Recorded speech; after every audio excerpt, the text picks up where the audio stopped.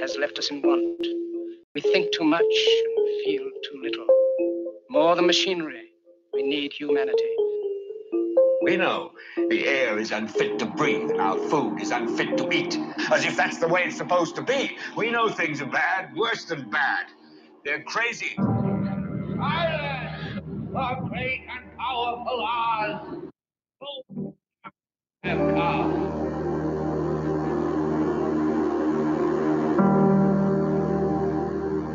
You've got to say, I'm a human being. God damn it. My life has value. You have meddled with the primal forces of nature.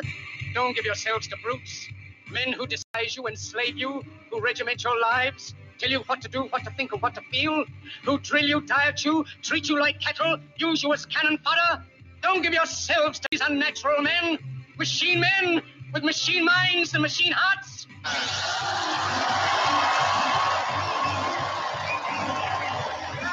Thank you. You're beautiful. I love you. Yes. You're beautiful. Thank you.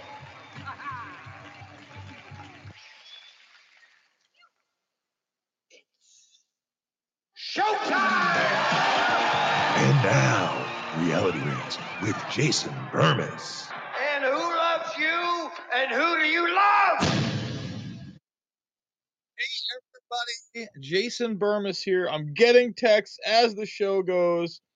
Streaming on mine is not working. Might need to call you back on Skype if it doesn't fire. All right. Well, we are streaming on my end, and hopefully we'll get it all fixed up over at Red Voice Media. If not, they will have an archive of the show. So just let me know if you do hang up and call me back. That's just fine.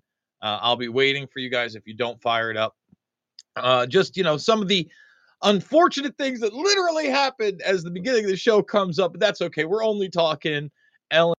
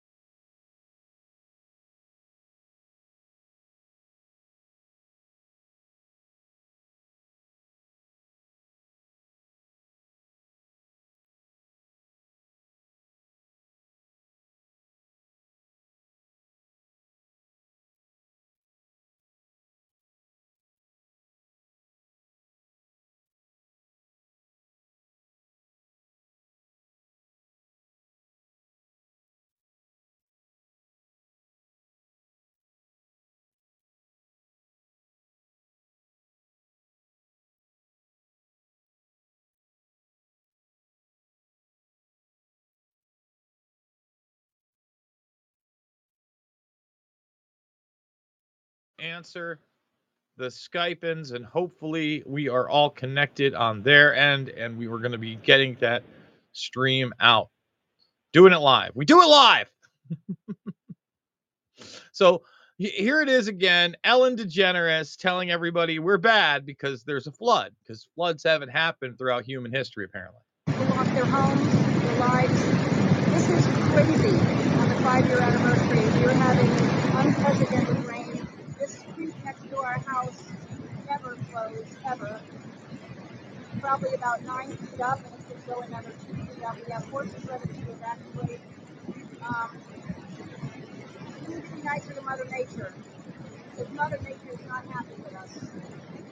Let's all do our part. Stay safe, everybody. Do what part? Look, if we're really going to do our part, what you're going to need is a community to come together, right? You need to gather up some food, some dry goods, maybe some towels, winter coats, those things to keep people warm. And then hopefully your emergency services are good and you've upticked the amount of National Guard, which are going to be helping with that situation, which is one of the things that they're intended to do. Okay. Now, if we were really talking about maybe preventative measures, I would imagine that if we really wanted to stop a lot of this extreme weather, we could do so with the weather modification programs that they've been running for 50 plus years. Whether they be the type of program where they're seeding clouds and beyond. I made an entire picture on this, right? Solar radiation management is a term that is used, but then you also have HARP. Okay, and HARP is old technology, but for those that don't know, you're basically sending different types of wavelengths into the sky, and from that, you are either creating or dissipating different types of storm systems in many cases. These things are still classified for good reason, because what? Weather warfare is very stealth. Very stealth. In fact, I can't think of one time when one nation state versus another was able to point to another one and say, you waged weather warfare on us, shame on you. Now, you could get to the cloud seeding in Vietnam. Sure. Vietnam was just like a playground for DARPA back in the day. Do what you will. All right. But we don't even talk about the carbon that is emitted from warfare at all. So it's not on the table.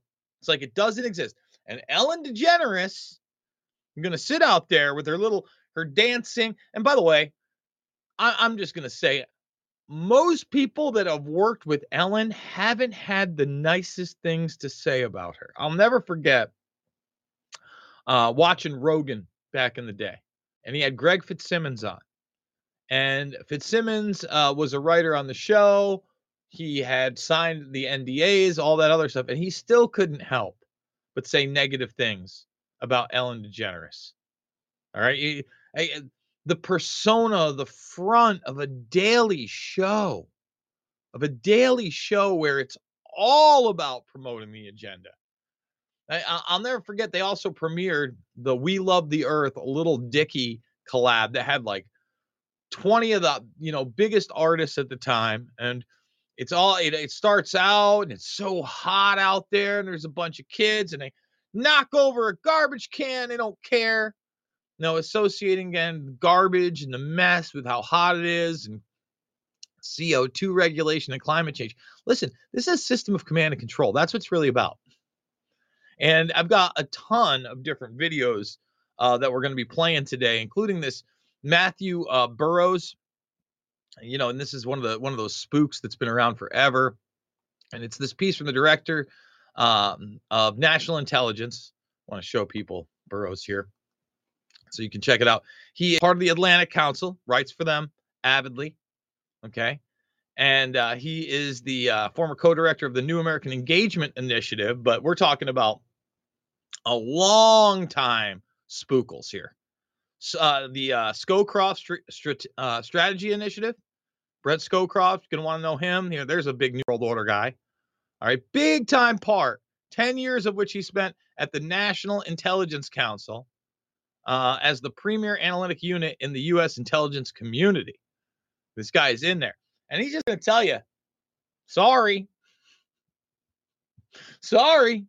Well, this technology is just going to regulate everybody. And the excuse for the authoritarianism, the anti-human behavior, the fact that your standard of living has to be crushed, automation has to come in, you're no longer free, is that we're killing the earth. And NASA is a big proponent of that. They're big time into that. That's really one of the key things that NASA was set up and designed to do. All right. It was to obfuscate reality from the public and push any type of agenda that they needed to through psychological warfare. NASA, huge part of that. Huge part of that. Not a space agency. Space is part of it. They have collabs with the U.S. Air Force as well. I have this video. I wish I had the hard copy with me, but I copied it over. And it looks like, kind of like their own internal propaganda and also to be put out for public use. 1963, I believe, to 1988. Okay. Although it could be to 85. I'm trying to think now. I think that's the 63 to 85. It's called The History of NASA. Might be to 88. I guess 88 would be more correct. Probably is 88. And it's actually hosted by this gentleman here. Let's find this person. Where did I put them? There they are right there. Okay. Dr. Arlen Bunderat Jr., another NASA guy forever. And look, the archive footage is incredible. And one of the reasons I want to show maybe like 5 minutes of this, because they get to Apollo 14 and they show you being on the moon and all that. That's good stuff. But what I liked was that they were showing you all these aircraft that had been declassified that they'd worked on. They talk about the propulsion systems that they're working on in joint programs with the Air Force. Okay. When we read, let's do it live. We'll go to my Twitter feed and we'll just scroll down. When we read this article from, about 17, 18 years ago, being pushed with, if we don't change our ways now, climate change will kill us all. We'll have 18 feet of new water.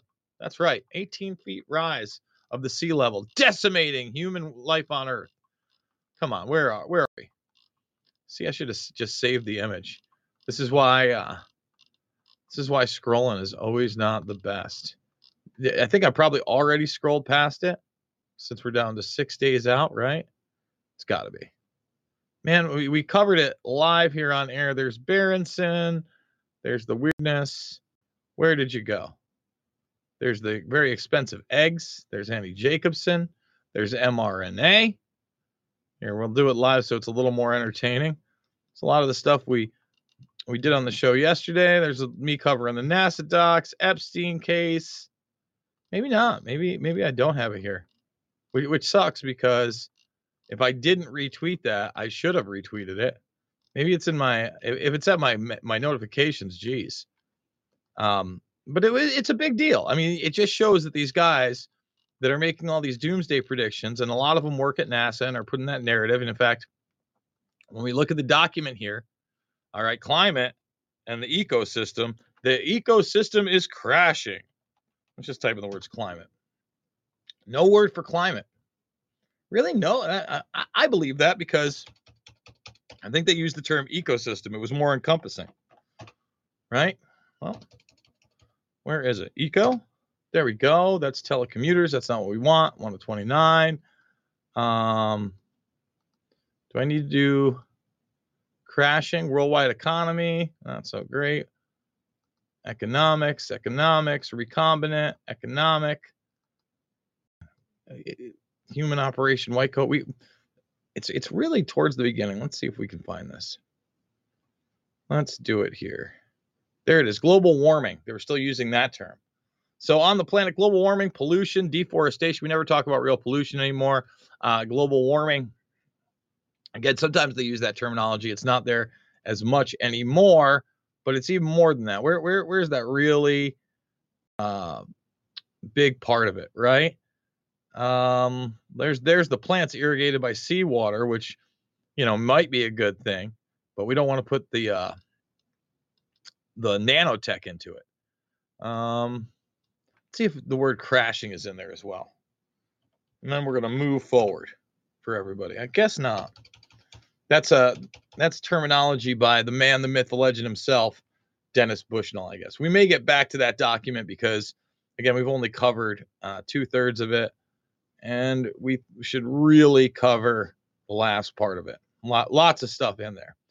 So I want to show people that this whole agenda is one in which the same Bernaysian mantra is used again and again and again and again. We're going to play the Build Back Better compilation, but I want to remind people that the real Build Back Better, right?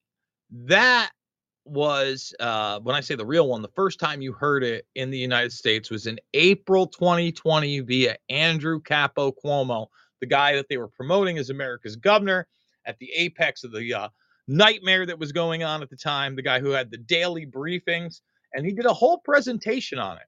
It was April 17th, right? You know what? Is it April 17th? Because if it is, I suppose I could bring that up really quick too, because I think that I'm pretty sharp. I could be wrong. 17th, 2020 Cuomo conference. Let's see. So there's the Syracuse, New York one. Okay, and I'm almost sure that's the exact date. Let's go to videos because you'll know it as well. Is this it? This is the 27-minute one. He invokes 9/11 in it, the whole nine. Let's see. Let's see if we got it. And he talks about building back better right away. This may or may not be it. Testing is a major challenge, blah, blah, blah, blah, blah. Surgeon. There was another one, stabilizing finances. I mean, it could have been April 20th as well. I like to get the dates right. Let's see if this is it. Can we get a transcript on it? There's 16th, 15th. Maybe it was the 14th. Maybe the 14th. I mean, the guy was doing it every single day, and he's the first one that invoked the Build Back Better. We've played it here. Our actions determine it, blah, blah, blah. This guy was Mr. Talking Point, by the way. I mean, he had presentations. He was trying to invoke the state government. Taking off your shoes. Let's see. Take off your shoes. This is how I find things. And then Cuomo.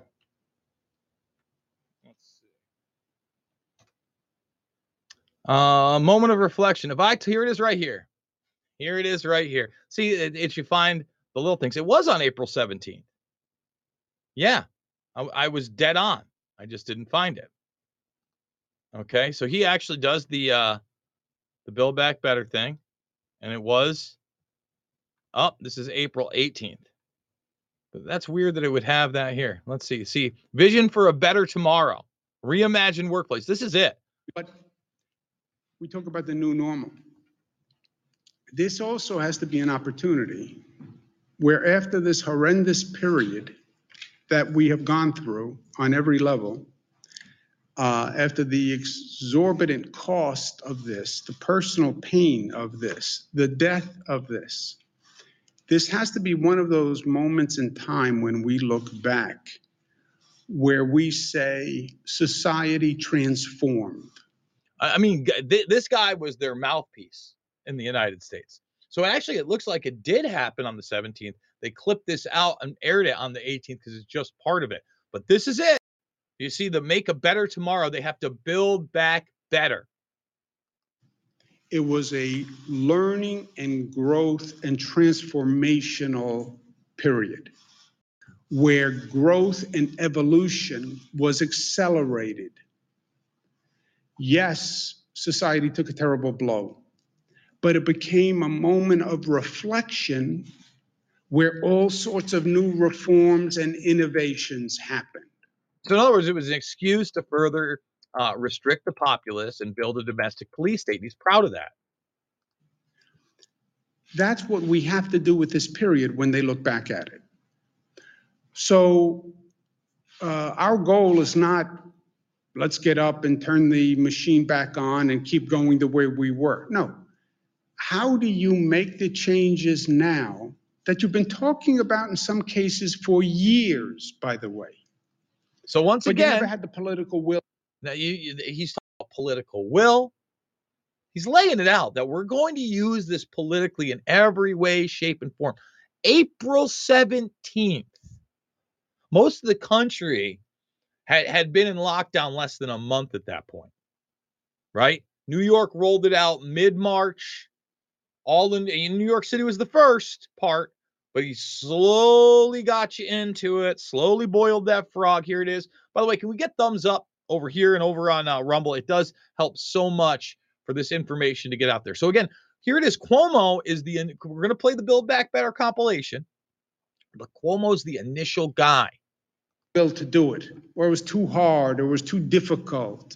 We talk about environmental changes that we're going to make, but we never really do it. We talk about issues of income inequality, but we never really get there. You know, we talk about changes to our public transit system, but it's too hard, it's too controversial. All right, well, now you have an opportunity in this window to really make changes and reforms and improve things in a way you haven't. And by the way, if you went through this, and you went through this pain and aggravation and suffering, and you didn't learn, well, then shame on us. Then shame on us, because there are so many lessons to learn.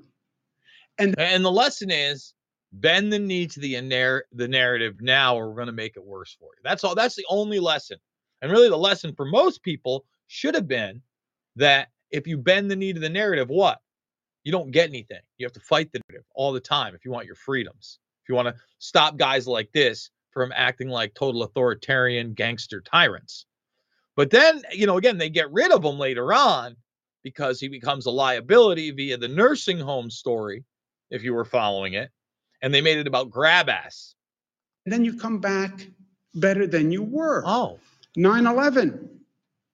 New York took a terrible beating. This nation took a terrible beating. We learned from it. We grew. We're better. 9/11 transformed the country. If I told you before 9/11 you were going to take off your shoes when you went to an airport before you could get on an airplane, and they were going to go through every bag and you would say, I'm never doing that. 9/11 said there's a different world. Look at all the security measures we now have post 9/11 that we would have never envisioned. You notice how he started with the shoes, and now you're in the scanner like this. And then you still get the pat down on the way out. And they still look at all your bags.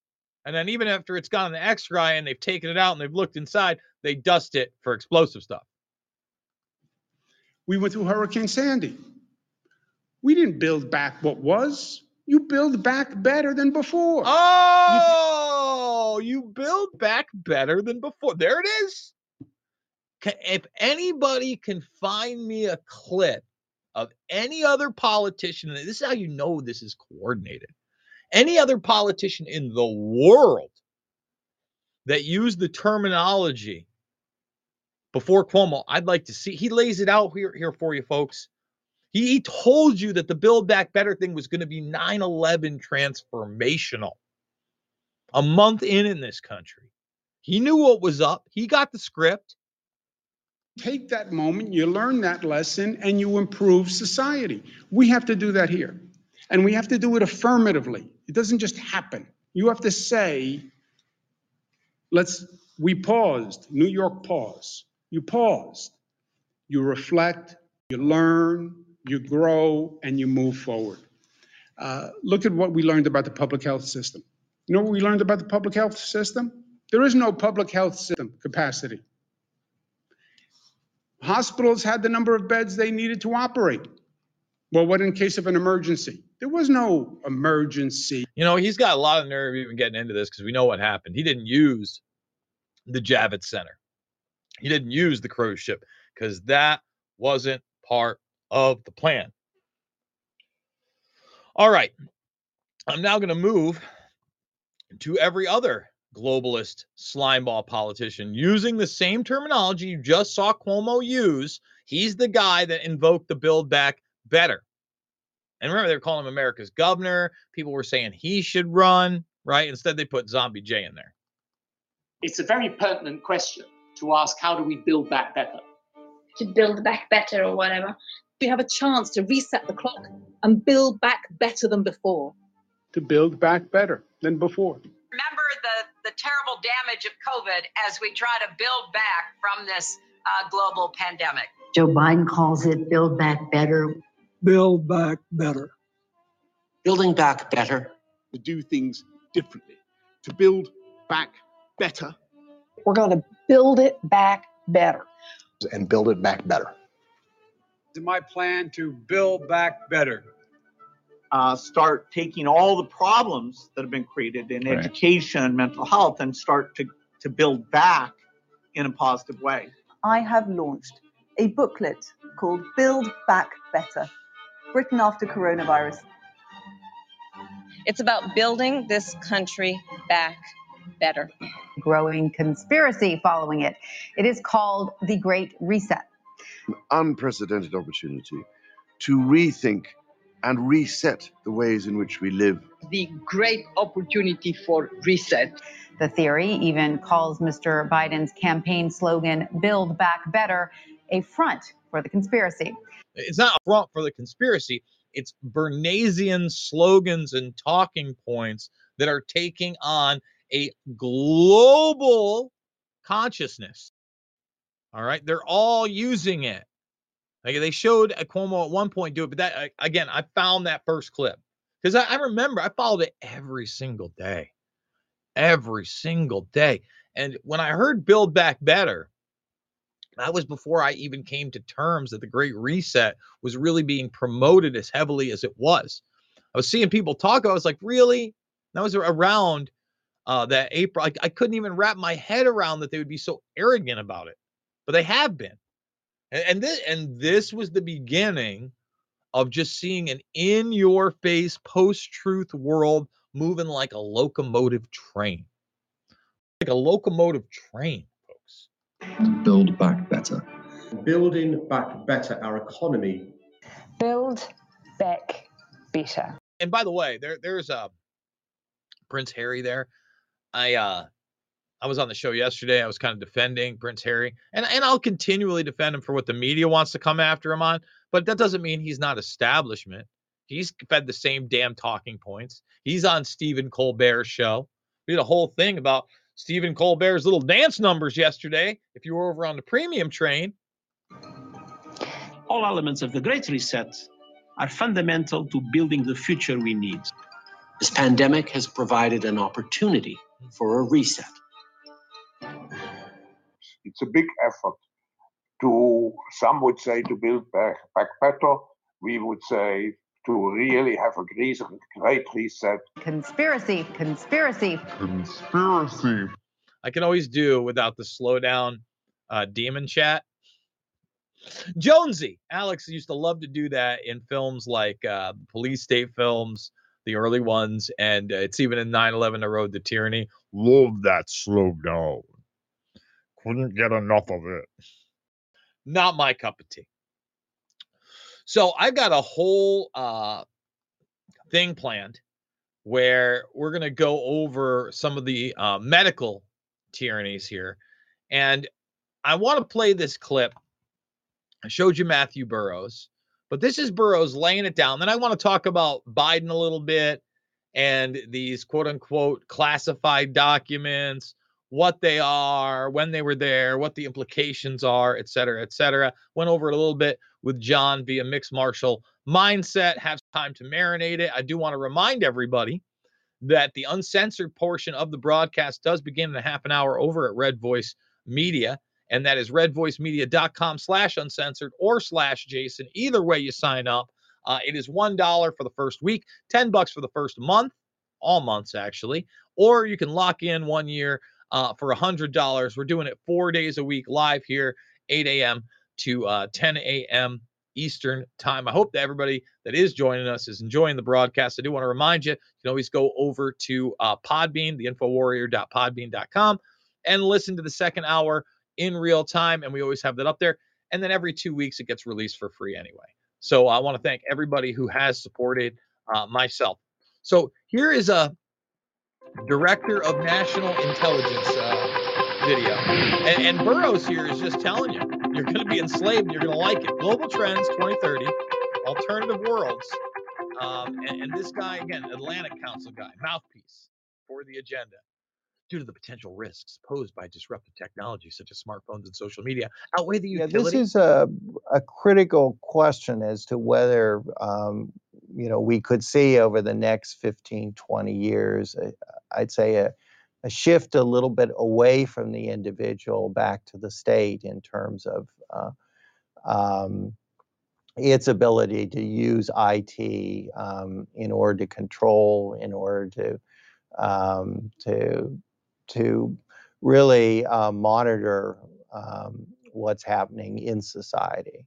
I think if we look back to the printing press as an example of a new technology that when it came into being favored dissidents, favored Protestants, obviously, and you could say, as we talk about it in the work Empower Individuals, but over time began to be used by the state for its purposes. And so what I like about this is he's putting it in correct terms.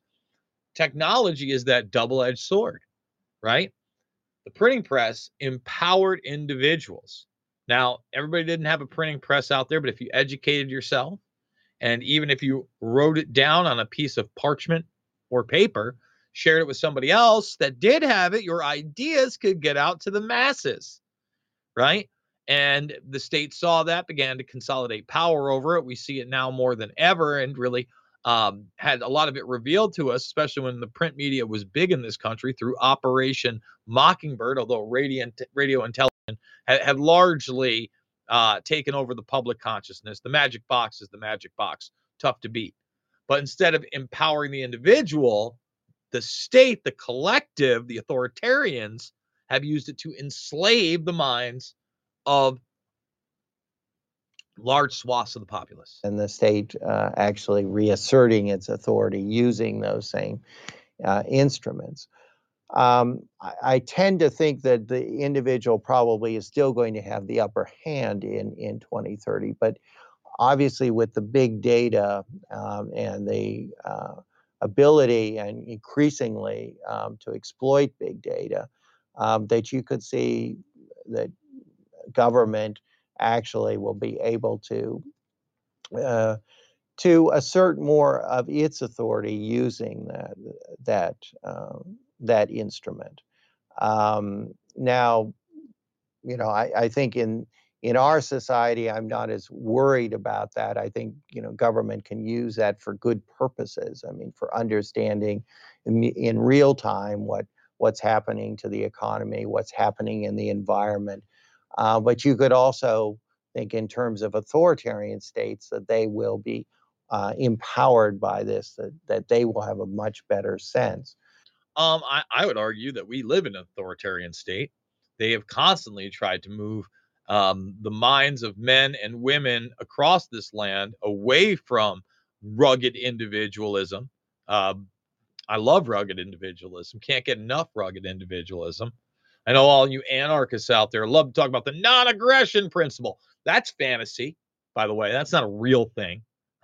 Okay, you can live it in your own life. You cannot control other people, and you can't make other people live by your laws, or your natural laws, or any of that stuff.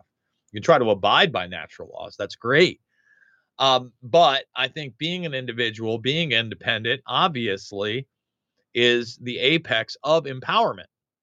All right. So we live in a largely authoritarian state. That's the reality. I think it's less likely that countries will try to cut themselves off from the internet. I mean, I think, as we've shown with the Arab Spring, that hasn't worked. I don't think it's working particularly in China either. So I think that is less likely of an outcome. Although, if you got into a major conflict, you could see how countries would want to break away from the internet to protect themselves, actually. So let me explain what he's telling you there. He's saying for narrative management, if a large-scale war breaks out, they would like to restrict access to the internet.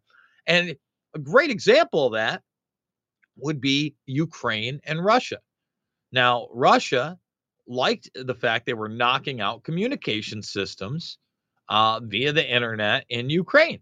Ukraine comes to the United States, and then the Musker nuts in the gang start giving them all sorts of satellites, Starlinks they've launched, and the Blackjack program. And sure, a big aspect of that is geolocation and hooking them up to the Ghosts and the Sidewinder drones and what they're calling kamikaze drones, etc.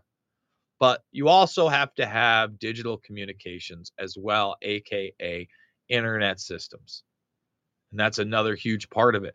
And you want that for narrative control as well, right?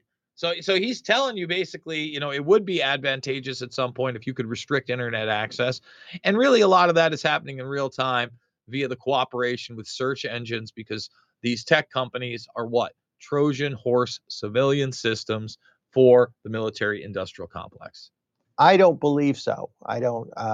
Even though we face the threat from cyber criminals, from uses by unfriendly states, that certainly this is a huge issue within the intelligence community about how you ensure cyber security.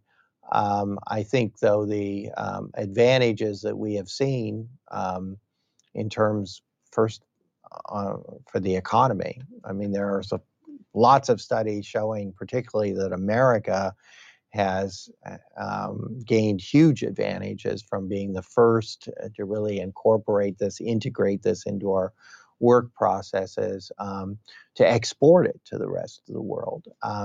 So in a strictly economic sense, I think you can prove that the internet and all the related IT has been a great boon for the U.S. Well, obviously, but there was huge bubbles surrounding the internet. We are far from the most advanced in communications, especially when you talk about public internet for the people. That's right. There's free Wi-Fi all over the place. Now, one of the promises and appeals to some of this 5G network is eventually they say everybody's going to have the free Wi-Fi. Same with Starlink. Everybody's going to have the free Wi-Fi. Nonsense. Now, you may be required to be hooked up to that because you're not only talking about the Internet of Things, you're talking about the Internet of Bodies as well. And we're going to get into the Internet of Bodies. The Pfizer CEO, Albert Bourla, talking about the implantable biomedicine that we've talked about. Again, not just the Internet of Things, but the Internet of Bodies. I'm going to talk about the Immuniband. We're going to play that. But I want to go back over here to Andrew Capo Cuomo, because this was really the coming out party, reimagining everything, reimagining the workplace, reimagining the health system, etc. He was their guy. He was their mouthpiece. He was their go-to. This is a different world. Look at all the security measures we now have post 9/11 that we would have never envisioned. We went through Hurricane Sandy. We didn't build back what was. You build back better than before. Mm-hmm. You take that moment, you learn that lesson, and you improve society. We have to do that here. And we have to do it affirmatively. It doesn't just happen. You have to say, we paused. New York pause. You paused. You reflect, you learn, you grow, and you move forward. The truth is, we paused. We instilled fear. We had an agenda on the table. Now we will use that agenda to solve all of these problems. Problem, reaction, solution. The Hegelian dialectic. We couldn't get these things passed before. Now we can, because we've scared the shit out of people. Look at what we learned about the public health system. You know what we learned about the public health system? There is no public health system capacity. Lie. Hospitals had the number of beds they needed to operate. Well, what in case of an emergency? There was no emergency capacity in hospitals. Nobody had beds left empty. Oh, that wing is in case there's an emergency. Then we would use that wing. It didn't exist. Why not? Well, that's not what we did. So, and since we all need these emergency wings with staff, it's weird how many staff got fired during this, who lost their jobs, especially in New York State, where you had the biggest mass exodus of people, period. So, how do you improve the public health system? How do you improve the emergency response? Well, we never had to deal with a pandemic before. By the way, what is a pandemic? Okay, well, now we did. It's a power grab, by the way, obviously. Again, putting out the agenda. I think this is April 17th. Okay, April 17th. And it's right And here. Now let's learn. And how are we going to be ready for the next situation like this? Because there will be another. I don't know what it is. I don't know when it is. I don't know if this virus comes back in a second wave, but there will be something. So he's telling you right now. I don't know, but definitely, again, we're definitely going to want to impose this authoritarianism again. So we better reimagine everything. And we have to be ready and better for it. And not just what you learned, but what have we been talking about doing that we should be doing that this is now an opportunity to do? This is an opportunity. We're going to reimagine everything. We've been talking about reimagining the workforce and workplace. Does everybody actually have to drive into the office every day? Or did we learn that there are ways to telecommute and work from home where it's actually more efficient, it's actually more effective? What do we do about a transit system? And how do we make it safer? Not just the way we've been talking about, but also from a public health point of view. And by the way, think about how safe the public transit system has gotten in New York. They've had more people pushed on to the subway tracks in the last 2 years, I think, than the last 10 combined, maybe more. That's how safe the public transit system is. And they got plenty of cameras everywhere, guys. It's all about reimagining and your safety and making things smart. No, well, defund the police. Have you ever been to New York City and you're sitting there and you're in the subway system and you've never been in a large scale city subway system? By the way, most others pale in comparison. Even, I guess the DC Metro, sure. Yeah, I haven't been to Europe. I can't judge. But New York City, man, it's huge. It's massive. And you often, especially with the amount of insane people that you're around, you wonder, how is it even this orderly? Well, it's not. That's how much they care about your safety at the public transit system. And how are we now smarter about public interactions? I can't tell you how many doctors now have come to me and said, I said for years we shouldn't be shaking hands, that it's just a total way to transmit germs and viruses, et cetera. So, okay, you see what he just did there? No one calls Cuomo out on this. He took it Fauci style. Remember when Fauci, and again, Fauci's credibility should have been crushed the moment that he said we should probably stop shaking hands for good. And Andrew Cuomo piggybacked on that in April of 2020 while telling you about building back better and a reimagining society and using it as a 9/11 moment. He piggybacked on it and said, boy, I can't tell you how many doctors have come up to me, probably shook his hand, by the way, and said, boy, shaking hands, we should just get rid of that. The ancient form of, hey, how are you? Well, you can tell from a man or woman's handshake. And, when I meet somebody, that's the first thing I doesn't matter the social situation. Sometimes people love to come in for the hug. If I've known somebody for a long time, like in the virtual space, or I've had them on my show, we've had conversations, I usually do go in for the hug. I'm a hugger on that level. If I'm just meeting somebody, anybody, man or woman, I like a firm handshake. I want to see, the reaction. I want to look somebody in the eye. Hey, great to meet you. They want to take that away out of fear while they build back better.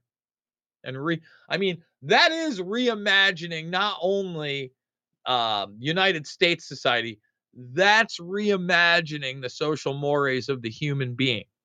The ancient art of shaking hands, and this guy piggybacked on it. How do we take this moment, since we are paused anyway, and actually come back smarter? I also believe it'll work. It's a moment of personal reflection. We've been in a different circumstance. We've been in a different circumstance vis-a-vis our family. What have we learned during this heartbreak and during this crisis? That you will restrict our access to our families and only give us certain options, which I can't talk about here on YouTube, or I might get in trouble. And that your scandals will be obfuscated by nonsensical grab ass and sexual harassment, which you're now resuing the city for all of your costs. And then you'll put another demon into office via the lieutenant governorship, Kathy Hochul, who we have to pretend, even though I'm no BlackRock Lee Zeldin guy, just edged out the victory because it's a blue state. Yeah. There aren't just a ton of Democrats that were enraged by Cuomo and his behavior and his restrictions. I imagined that. Just like I imagine that Joe Biden doesn't know where he is most of the time. Okay. And that's why this story is kind of important, because it looks like if you typed in classified documents last night, and I did it, the first story that came up were classified documents from Biden's time as VP discovered in private office. The big controversy is, we know they knew about this all the way back in November. Obviously, they made a big hubbub about Trump and his documents, even though he could have declassified them anytime as president, wouldn't have had access to them beforehand. Now, the narrative is, and we're going to show you this, that possibly he took these illegally while he was vice president and would not have had the right to do so, by the way. Who knows if they're setting him up, but the fact that CNN is reporting on this and showing Biden talking about the, Trump and classified documents shows me that they may be ready to get rid of him somehow politically. And now putting Kamala Harris in there, who knows? But when you have interactions like this one, and I played it last night on the show, where Joe Biden's being led through this Salvation Army. He gets introduced to a gentleman who works for the Salvation Army, and it appears that Joe thinks that he's Secret Service because he doesn't know where he is.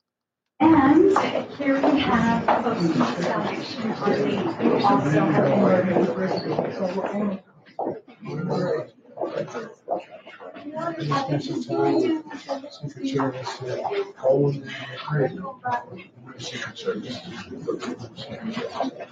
So he mentions the Secret Service, and now he spent time with him twice, punches him in the stomach. This guy's like, what the hell is this guy talking about? I work for the Salvation Army. He's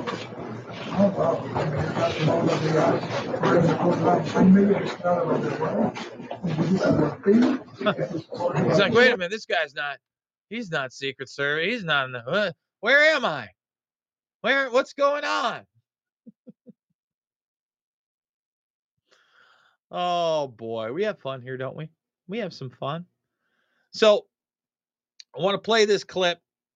I want to get to not only the Internet of Things, but the Internet of Bodies. This is what they mean by reimagining everything. This is the real track, trace, database society. This also works into the CBDCs, right? He was talking about economic systems, etc.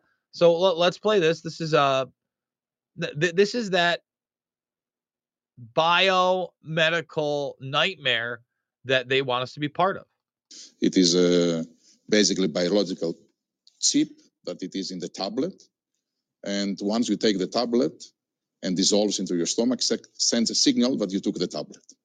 So imagine the applications of that, compliance, the insurance companies to know that the medicines that patients should take, they do. take them. It is fascinating what happens in this field. Compliance. Compliance. You understand? It's about compliance. Oh, you don't want to take this? Too bad. We're going to know if you did or not. We're going to know whether that pill or drug or injection, etc., is interacting with your very biology and where you're geologically located as well at the same time. Compliance. We want your compliance. And it's a good thing that we had things on the outside like the Immuniband for compliance. If you got the vaccine, you're probably thinking, now what? How can I show the world that I am vaccinated? How can I begin to reclaim some normalcy in my life? Yeah, by eating outside with a mask on. Well, now you can wear the Immuniband adjustable bracelet.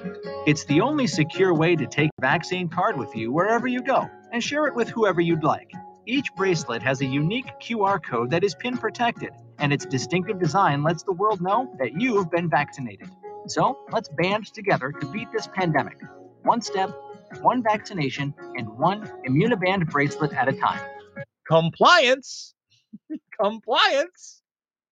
And you look at this, and just so everybody knows, of course, that Pfizer board member Scott Gottlieb leaned on Twitter to censor tweets which argued against passports such as that and claimed natural immunity was, you couldn't say anything about natural immunity. Let's just say that. You can say it was stronger than you know what. This is the latest Twitter file dump. Again, I'm glad a lot of this stuff is coming out. Going back to Biden really quick, why didn't they appoint a special counsel? Duh. And by the way, you look at the classified documents that have been found before the midterms. It's apparently on November 2nd. I think you're going to find out that it was way before this. They're now saying that in this office, he could have had them from his VP days. Look, Joey B was quite the criminal. Now, just because he's quite the criminal doesn't mean that this couldn't be a setup to have something on him later on, because he doesn't know where he is. And even, to these people in charge, they want a malleable puppet. But a Kamala Harris would probably do at this point. Joe can't talk. Joe can't talk. Even when they clip him up in the mainstream where they're propping up the mainstream media nonsense that they want to, he can't speak. He can't say kleptocracy. I know it's a big word, Joe, but you used to be able to. You used to be a slick politician. So we just went over Immuniband. I want to integrate this now because all of it's the same. Internet of Bodies, the climate change agenda, and then the CBDC digital currencies. They all fall into the same command and control lineup. That's what they are. All right, so this is the Davos crowd talking about a central bank digital currency. And I think we didn't talk about yet, there are two ways on central bank digital currencies. One is the wholesale piece. So basically our interactions as a commercial bank with the central bank. And here I would say it makes a lot of sense. This is new technology coming in. We can talk about it, advantage, disadvantage, but at the end it's an efficiency game and maybe it's a security game, makes a lot of sense. It's an efficiency and security game. It's not really an assets game, because these digital currencies, especially the CBDCs, are blockchain extensions of the SDR special drawing right unit of zeros and ones that is made out of thin air. That's why it's their wet dream. A completely different ball game it is when you start to talk about the retail central bank digital currency, not because it's digital. I can pay this digital with my mobile, has nothing to do with central bank digital currency. But I think the fundamental change is the underlying business model is, as I, as a retail customer, as a citizen, will have an account with the central bank. I don't have just an account with a commercial bank. I have it with the central bank, which has a lot of advantages for me. It's safe, it feels good. Oh, it feels good and it's safe. I can turn it off whenever. We convinced them it was safe and it felt good. Who sits there And it's like, boy, man, this currency feels pretty safe and it feels good. But there are some challenges with this, because the central bank is ultimately, it's a public office. Commercial banks are under a commercial regime. Central banks are not under a commercial regime. What about interest rates on an account like that? When things are going well, how does this look like? Oh, on a bank run, how does this look like? Is this accelerating the bank run because I have a safe account with somebody? So these are then the fundamental questions. That's why I think it's excellent to see that 90%, 87%, I think, central banks are looking into that and try, and we need to figure out how that all can work. But having said what is ongoing, I think we are now, for 10 years, 15 years in that new, call it technology, blockchain. Now the market is collapsing. Okay, let's see in 5 or 10 years, something will survive.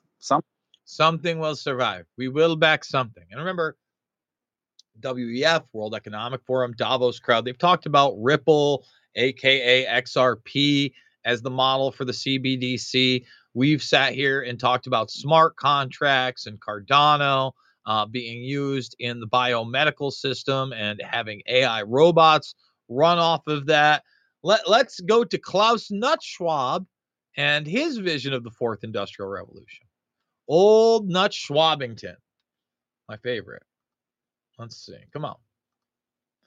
Yes, I don't need that part of it. Thank you. Yes, I don't need the explanations. Thanks. Can I just get Au bout de ça, on parle de puces qu'on pourra s'implanter. Ce sera quand ça? Certainement dans les 10 années à venir. In the next 10 years, yeah. D'abord, on va les implanter dans nos vêtements, c'est-à-dire wearables, comme on le dit. Et après, on pourrait s'imaginer qu'on les implante dans nos cerveaux ou dans notre peau. Et à la fin, peut-être il y a une communication directe we're just going to entre implant notre them in our cerveau skin for communications. Et le monde digital.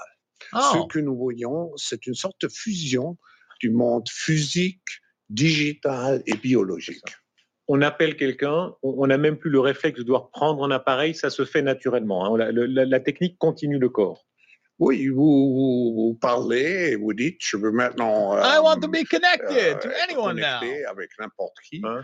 Et d'abord, vous avez les robots personalized bots. Et j'ai vu que M. Zuckerberg a prédit qu'à la fin de l'année, il va avoir son robot, son butler personnalisé qui est à sa disposition. Donc, comme dans Downton Abbey, on aura son butler personnel, son serviteur, son esclave. Oui, mais il y a une différence. C'est un serviteur qui, avec l'intelligence artificielle, apprend et qui n'est pas seulement votre assistant pour des travaux manuels, qui peut vraiment être un partenaire intellectuel. So the robots, they're not just going to do physical and manual labor. You're going to be hooked into them, and they're actually going to be your intellectual partner, your avatars.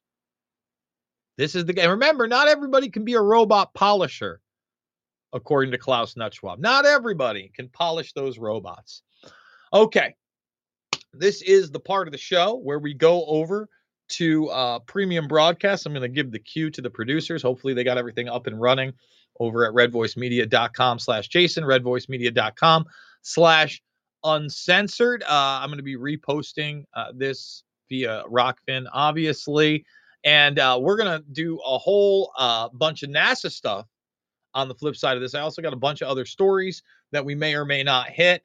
And we're going to start with this NASA piece from, again, 63 to 888. Found this DVD. I always pick these things up and I always watch them for the archive footage. But showing that NASA is working on all sorts of different types of planes and propulsion systems back in the 60s and 70s. And they even show you this really interesting plane that kind of hovers like a drone in some cases. So let's say goodbye to the audience one at a time. All right. And let's start that up with saying goodbye to YouTube. It's real. Thumbs it up, subscribe, and share on the way out, guys. Links below to help.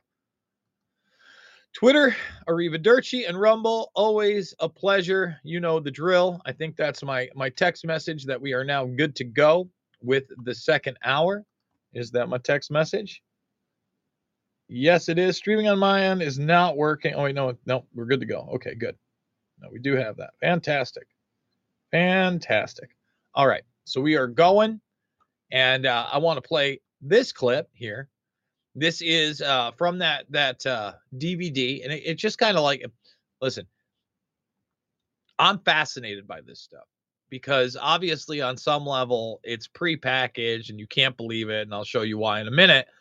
But at the same time, the archive footage is totally fascinating, and I think that it reveals more than some people really realize out there.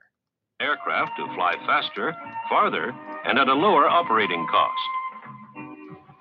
This sleek black plane, the YF-12, capable of flying 2,000 miles per hour, made 25 test flights.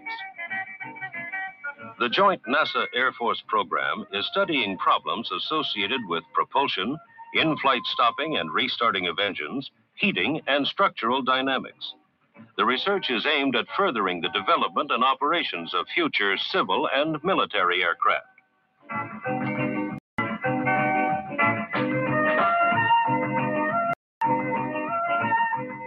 Eight times the M2 lifting body was carried aloft and dropped over the dry lake desert in central California. Now take a look at that thing, that little thing. If you say it looks like a boat in the sky.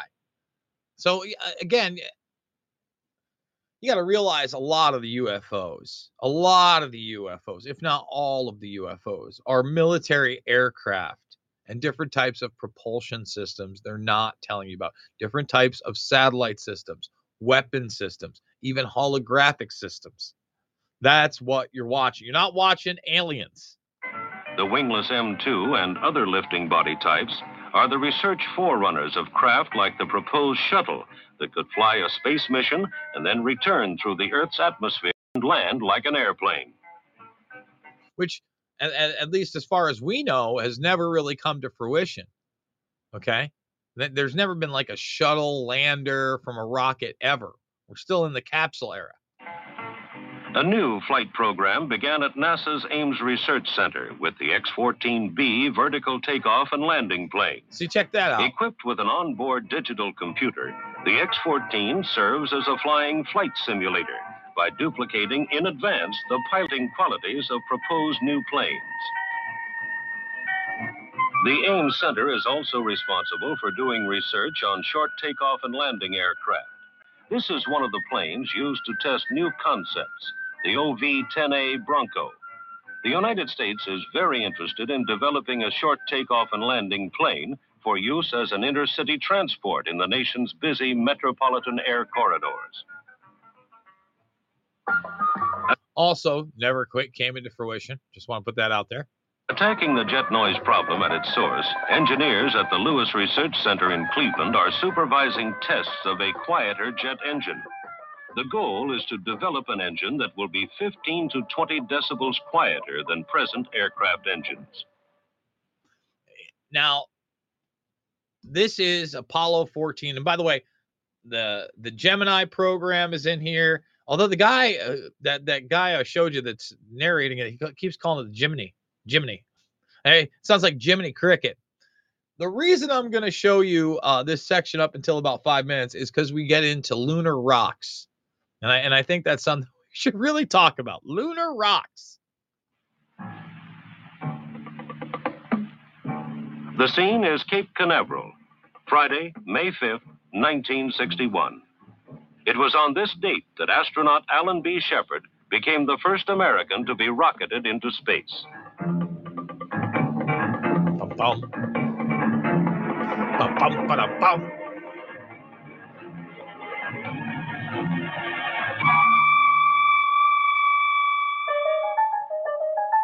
Ten years later, January 31st, 1971, Alan B. Shepard made his second space flight, this time as commander of Apollo 14, the country's third moon landing. With astronauts Mitchell and Russa accompanying Shepard, Apollo 14 marked the beginning of large-scale use of the moon for science.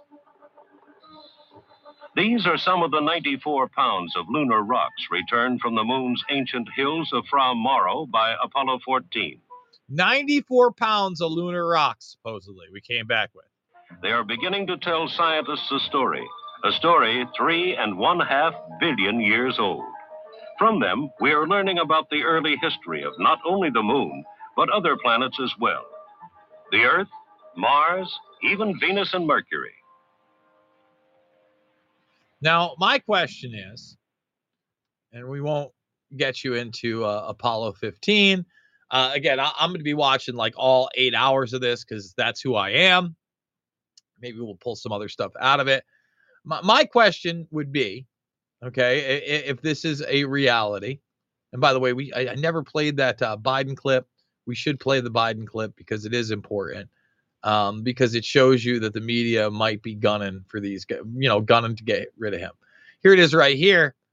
Moon Rocket Museum is just petrified wood. Dutch National Museum, this is 2009, by the way, said Thursday that one of its prized possessions, a rock supposedly brought back from the moon by U.S. astronauts, is just a piece of petrified wood. We should totally trust NASA. They are totally and completely honest all the time. All the time. CNN is honest all the time. Because I've got a lineup of WEF NASA clips and NASA, pushing it. I've got this Bushnell long clip. I've got Boston Dynamics, etc. But let's cut back. We're all over the place today. Classified documents from Biden's time as VP discovered in private office. And ask yourself, when has CNN gone after Joe Biden like this? We have sound of current President Biden addressing the handling of classified documents and the care in which he believes they should be handled.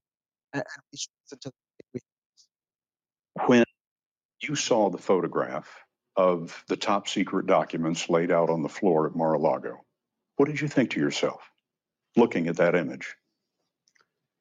How that could possibly happen, how anyone could be that irresponsible. And I thought, what data was in there that may compromise sources and methods? By that, I mean names of people who helped, or et cetera. It's just totally irresponsible.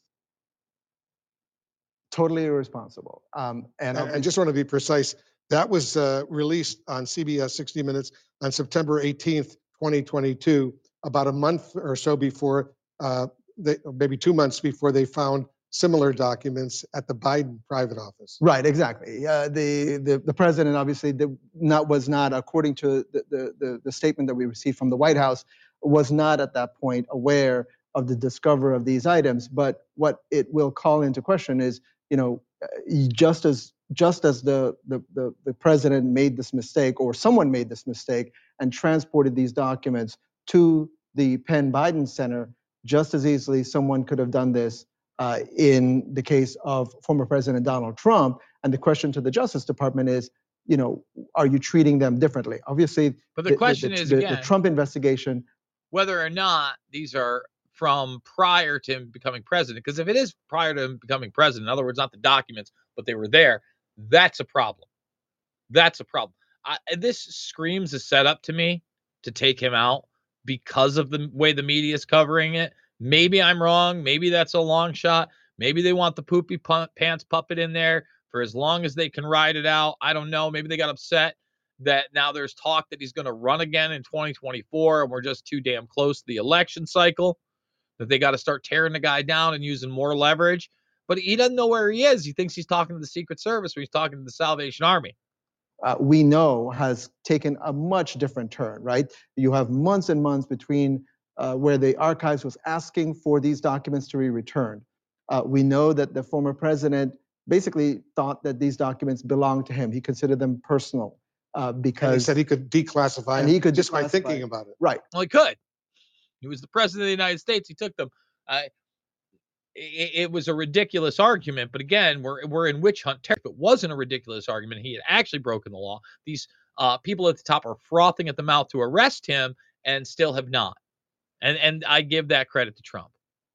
I give him at least that much. And people can be in imagination land and act like that's not real. It is real. Again, look how they're covering this case with Biden. It is important. It's something that we need to pay attention to on the peripheral.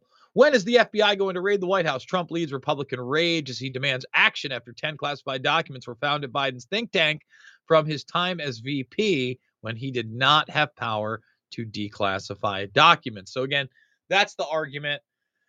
If in fact, they were there prior to his presidency, it's a good way to get him out of there.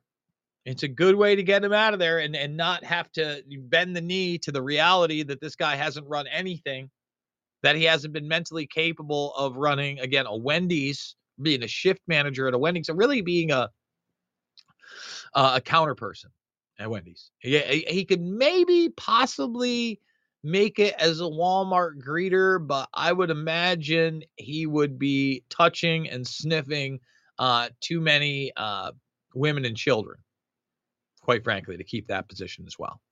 Like if you put him in a little blue sash and put him on the chair, I personally, I like the ones that aren't on the chair. It shows you that they're making that extra effort. And even though they're in their golden years, they're trying to stand up, get a little bit of exercise in there, right? Prefer that. But even if you stuck him on the chair, he'd be reaching for children constantly. This is a guy that bikes into a fall. Okay, bikes into a full-on fall.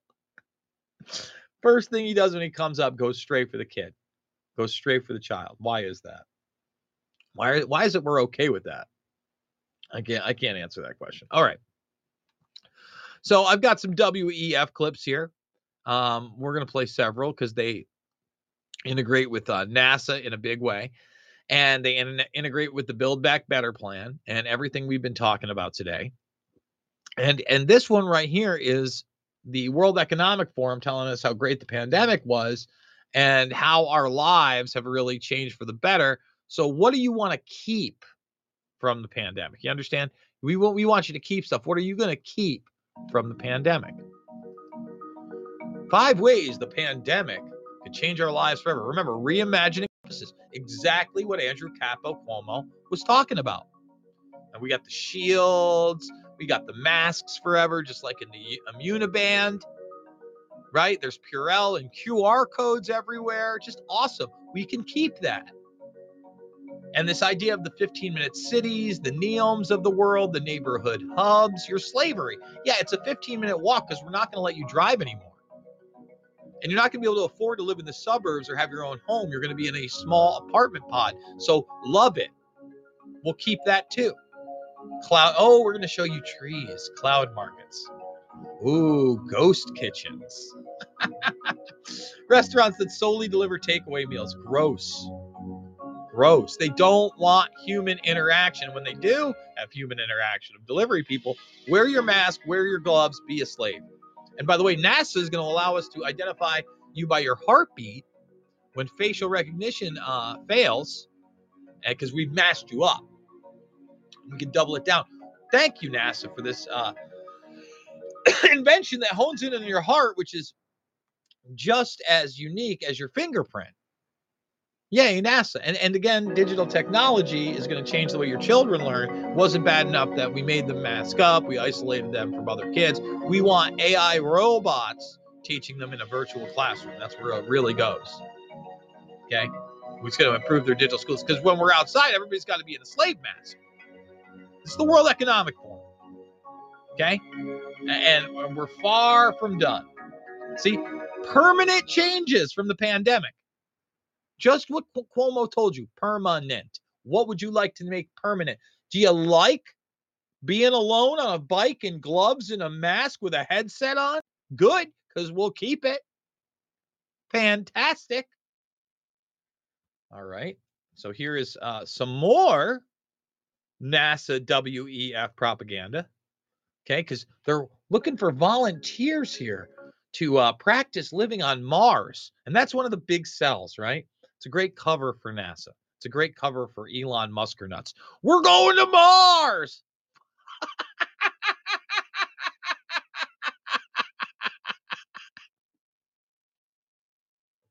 No, we're not.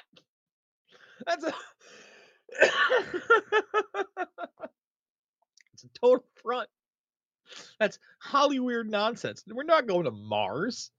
That doesn't mean that, again, some other type of propulsion system, maybe some black program out there. Rockets ain't taking us to Mars. Okay. And Bushnell tells you humans will not be the ones on Mars first. It will be nano robots that surveil it and then bring back a virtual universe. Now, let's say they just told us that nanobots were on Mars, surveyed everything, and we created the virtual universe. Could we do that? Well, I will argue that this clip tells you, of course we could do that, because we're going to build facilities that look and feel like Mars. Who needs a virtual environment when you got people looking to volunteer to practice living there? All right. So, 4 people will spend a year living in a 3D printed module that simulates the conditions of life on Mars. So, total imagination. And this just shows you like the Hollywood, it's smaller than a tennis court. And the crew must face circumstances that could arise on Mars. They're building a virtual NASA environment. This is like a psychological experiment on these people. They're going to perform simulated space walks and perform scientific research. It will be a physically and mentally demanding mission, and its application requirements are equally demanding. It's 30 to 55 with a master's and a degree in STEM. You must also have logged 2 years of professional experience in your field. Ooh. Or at least 1,000 hours as a jet pilot. NASA says it will help prepare humans for the mission to Mars that could launch sometime in the 2030s. No way. Not real. The 2030s. They might tell you that.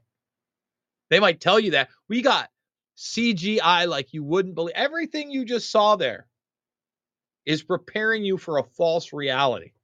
And again, World Economic Forum, NASA. Who else out there is making the connection between the World Economic Forum and NASA other than me? I mean, it's a real damn connection. They're putting it out there all the time. And you see these, you will own nothing and be happy. You'll be part of the blockchain slavery system. We'll play that one too, where, they brag about how they're going to utilize this internet of things and bodies and blockchain to totally enslave you, blockchain people. All right. All that technology. But they openly have these massive propaganda pieces strictly about NASA. Here is yet another one where they brag about their basic partnership with this NASA agenda. 3 ways NASA technology is improving life back on Earth. It's not a space agency. Okay. It's about what? Psychological warfare. It's about what? It's about geoengineering. It's about what? Bioengineering. It's about a real agenda that, in my opinion, is completely and totally anti-human. It is a transhuman agenda. Okay? See, they're fighting air pollution. That's brings us right back to Ellen. They're so concerned. We're fighting air pollution. NASA fights air pollution. Okay. What else are they about? Lunar dust can damage astronauts' eyes and lungs as well as equipment. Ooh, the lunar dust. So they developed high-grade air sensors to monitor dust on space missions, which is so good it's now used on Earth. Isn't that great? The canary asp picks up pollutants and methane. See, pollutants such as methane and carbon monoxide. All right? Okay?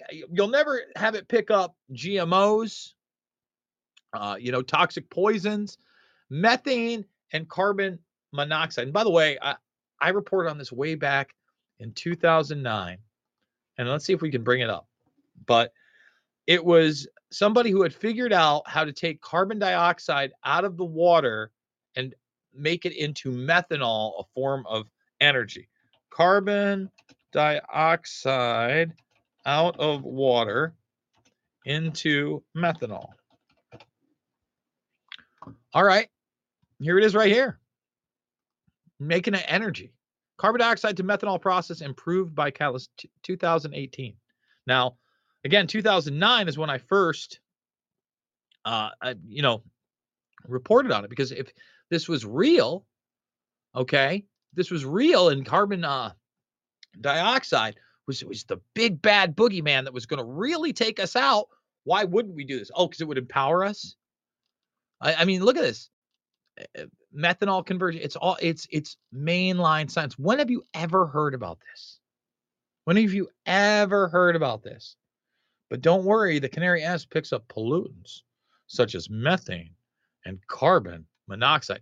See, they don't want you to know.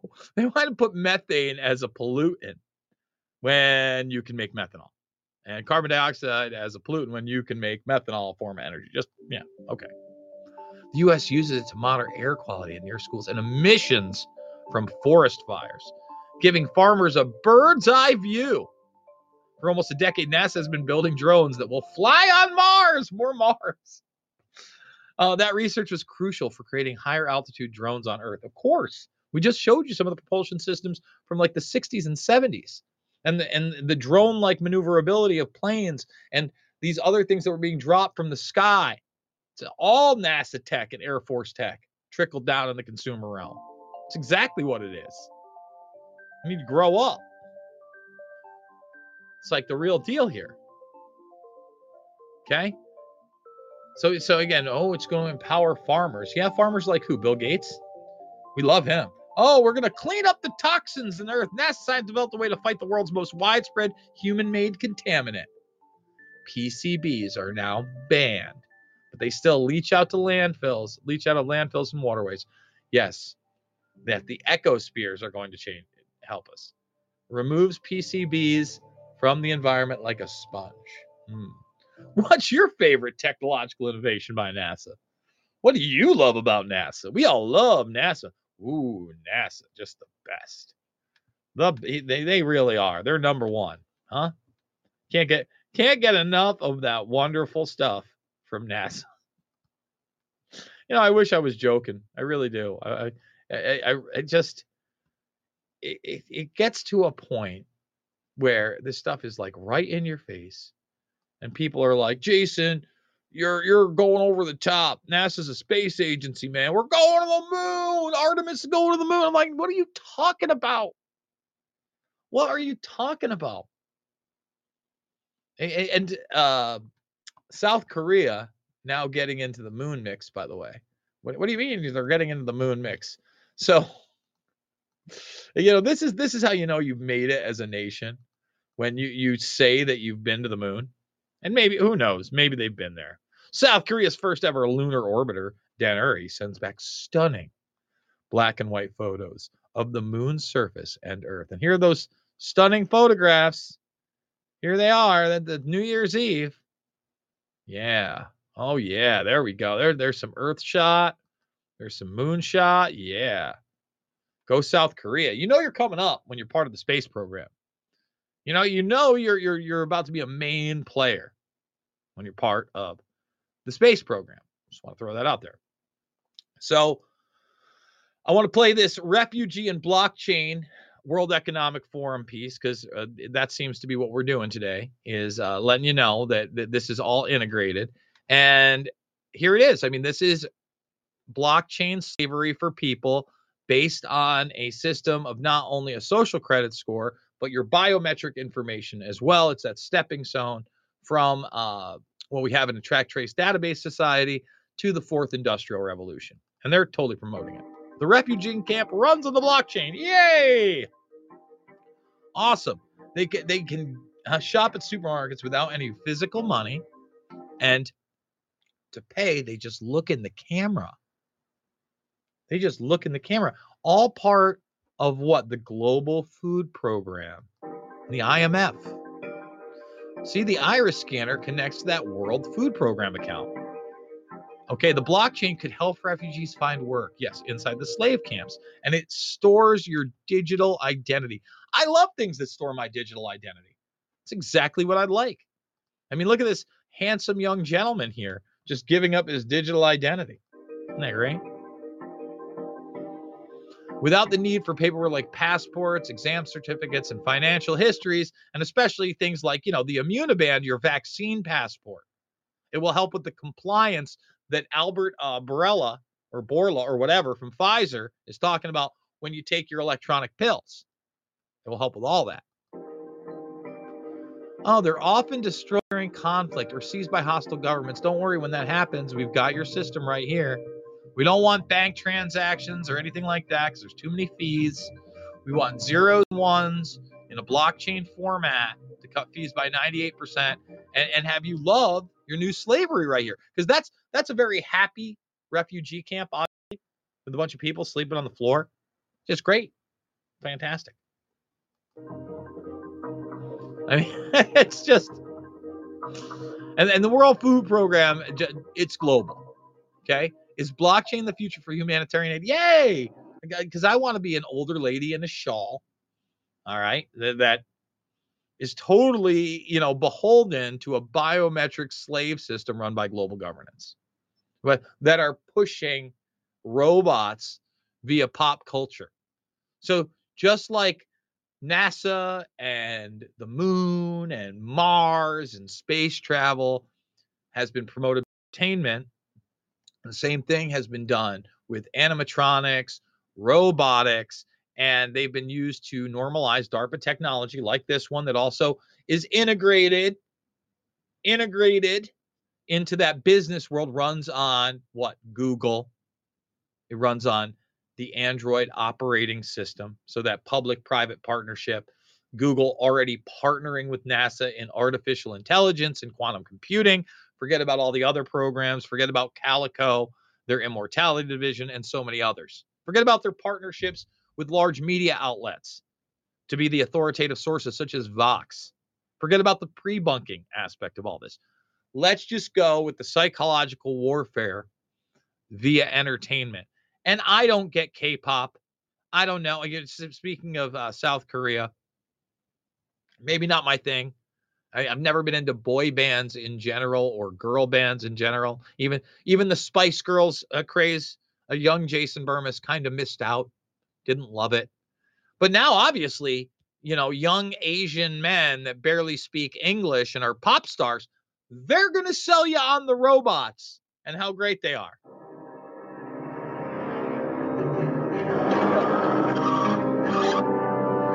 Very well shot. Boston Dynamics, MIT, DARPA. Boston Dynamics, MIT, DARPA, and now Hyundai. Oh, okay. So, this cute little robot, it's on the move. It's doing it right. Oh, there's a little box, huh? It's a cartoon. Oh, it's a little car. Fantastic. Everybody loves little cars. Okay, so we got the little car. That's great. Okay, okay, we got the little car. That can come in. Kids Nexo. Isn't that great? How about you? Spot, the DARPA dog. You're like a little pet. Let's humanize you a little more. Yeah, you come on in. Come on. Oh, hey, buddy. Hey, buddy. There you go. You got your little neck bracelet on. It's good. You're supposed to be here. Fantastic. Oh, cape. Oh, yeah. Asian boys dressed kind of like little girls. Whoa. Oh. They're happy. Yeah. I just, what the hell is the appeal of K-pop? Whoa! Yeah, we'll do push-ups with a robot. The robot's not going to out-push-up me.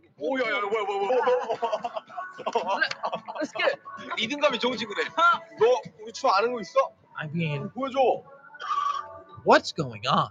Like, K-pop should alone let you know this whole thing's a psyop, right? Like they can make whatever they want popular and push it down your throat. There's no way that organically K-pop became popular in the United States and then pushing robot agendas. Oh, yeah.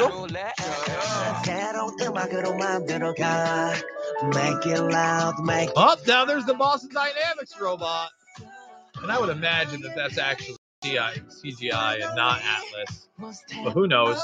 It can already do pretty incredible things. Their spot has a little mount on the back with the screen.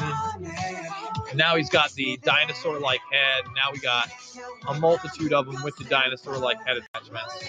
It's a new beginning for Hyundai, where they're going to automate you out with robots and K-pop. I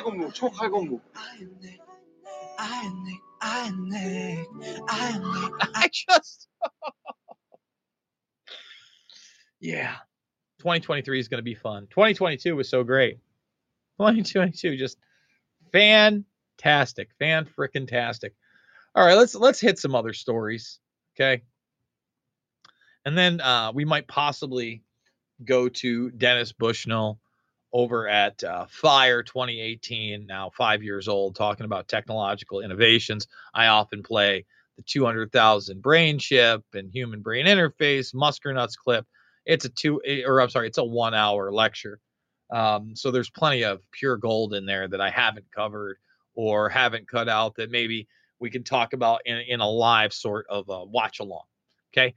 Diamond of Diamond and Silk dies at 51 at her home in North Carolina. Trump leads tribute to one of the biggest cheerleaders, saying, "Rest in peace, our magnificent Diamond." Of course, that was the sister team. And this is sad to me. You know, I certainly didn't agree with these women all the time. Anytime you have somebody die suddenly, especially at that young age, no matter what the cause, you know, it's heartbreaking. And I just want to put the condolences out there. I know that they were social media powerhouses, and I saw them start up out of nowhere. You know, so good for them. It's tough to do that thing. We went over that one. Let's see.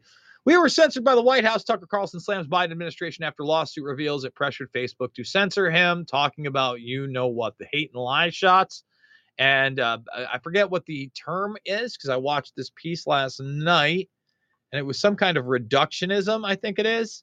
It's called reduction. Let's see. Can we I guess we'll play it right there. It was never really a secret that there were seriously Twitter with the COVID shots. And we knew this because the Biden administration's own VAERS database indicated that from the beginning, a lot of people were being injured. But the media suppressed that news. We tried to point it out more than a year ago, not because we have a problem with vaccines or anti-vaxxers, but because if you're going to force people to take something, you probably ought to know what it is and what effects it might have. That's the most basic right of all, to know that what goes into your body, to know something about it.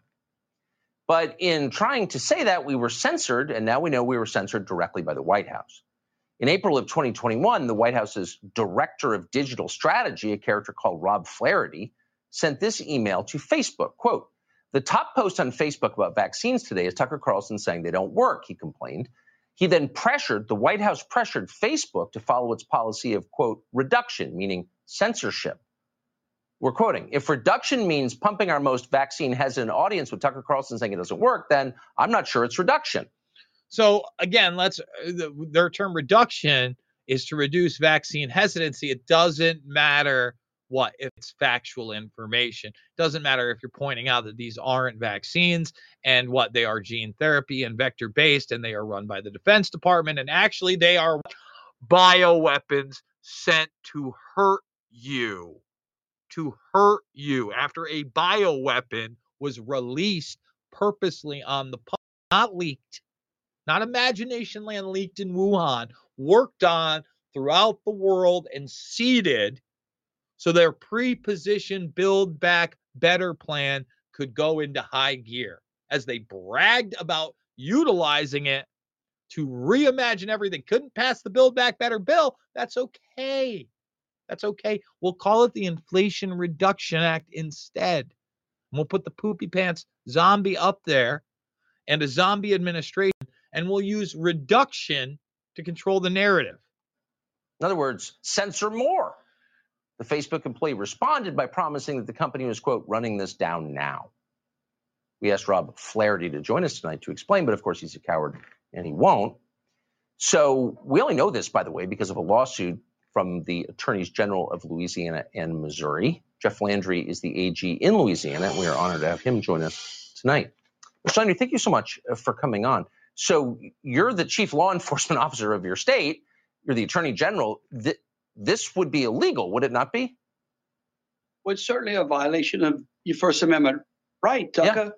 And I wouldn't say that the White House pressured Facebook. I would say that the White House demanded that they do something about the video that you had posted. Look, this suit is about whether or not the government has basically suppressed American speech as those Americans go about debating the very policies that the government has us under. Right. And if the White House did not like your position, or if your position did not agree with the great narrative, you were completely and totally censored, sometimes kicked off. In cases of doctors that dared to actually treat their patients, some of them lost their medical licenses and faced criminal charges. This was biological, psychological, physical warfare against the human species. That's what it was. Saying anything less isn't being intellectually honest. Okay, I just want to put that out there. It's not being intellectually honest. All right, let's head down the line. There's a couple more stories I did want to go over here. Harvey Weinstein's LA sentencing is delayed as his lawyers seek new trial after he was found guilty of rape and sexual assault. We covered that he was again found guilty in another trial separate from the one where he was sentenced to 20 plus years. Okay, appealing some of those as well. Some of those appeals are failing, and now he's trying to get a new appeal. Here, Harvey not looking so great in the photographs, but the days of the walker seem to be over. Like they had him on the walker before and all that other stuff. No sympathy for Harvey Weinstein, who, listen, whatever you think you know about that guy, whatever's in the public arena, I got to tell you, the things that he's really done are probably some of the most morally repugnant, disturbing, and disgusting you could imagine. And meanwhile, okay, I'm going to bring up this quote. Michael Moore, okay, let's do this. Michael Moore, Weinstein, one of the better, nicer guys in Hollywood. All right. Now there's a battle of it when he spoke out later. I mean, I guess he sued Weinstein over the Fahrenheit profits. Let's see if we could find it. Because they did settle on that. Let's go here. Let's search the same thing in DuckDuckGo, because that'll be interesting if they're protecting Michael Moore in that narrative as well. Let's see. I believe I saw it on a video, him actually saying it. Weinstein scandal, Weinstein allegation. Man, maybe I have to look before 2011, because again, I don't think I'm imagining it. See the videos here. Endorses Bernie Sanders, Gutfeld. Doesn't look like we're going to find it today. Sometimes we fail when we do it live, unfortunately, folks. It makes me upset. I hate to fail. I usually love to find, what I'm looking for. Let's see. Michael Moore, reunite for surprise Trump. What is this? What is this? Oh, for 11-9. Oh, okay. So they actually got together. So maybe it is after that. We're going to find that quote. Don't worry. We'll find that for you, Michael. All right. We got a little bit left in the show. Let's do it. Let's go to didn't mean to do that. I did just minimize that out of nowhere. Let's go to this Dennis Bushnell clip. Hour plus fire 2018 right here. Lets the cat out of the bag and quite a few things. We'll start it with his introduction from the professor that basically led this. And I would say these are academics and insiders that he's talking to. So as you already know, he is chief scientist at NASA, Langley. As chief scientist, Dennis is responsible for technical oversight and advanced program formulation with an emphasis on atmospheric sciences and structures, materials, acoustics, flight electronics, control software, instruments, aerodynamics, thermodynamics, hypersonic air-breathing propulsion, computational sciences, and systems optimization for aeronautics, spacecraft exploration, and space access. That's the first paragraph. Dennis is a member of the National Academy of Engineering, a fellow of ASME, AIAA, and the Royal Aeronautical Society, and a member of the TechCast panel, a group of international experts engaged in technology forecasting.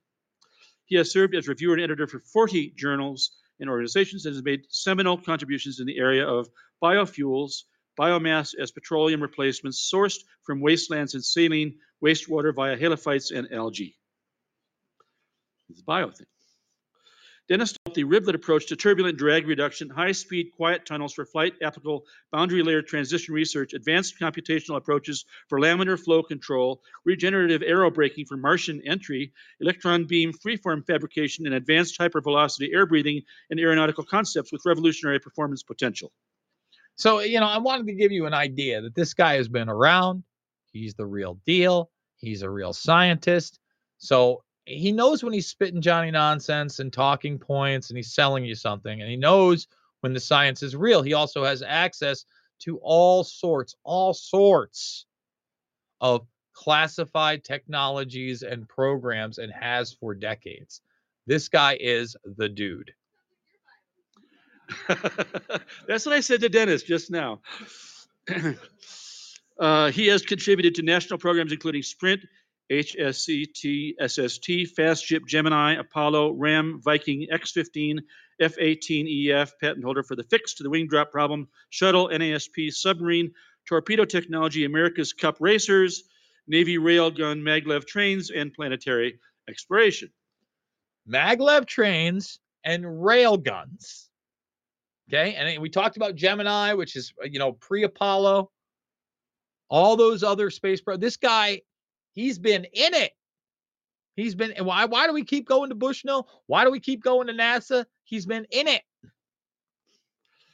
Dennis originated and organizes a yearly workshop for the U.S. Army Training and Doctrine Command, TRADOC, on future technology warfare, out of which has grown the Army Red franchise, the preferred national security future operating environment utilized by the U.S. Army, Navy, and Joint Forces Command.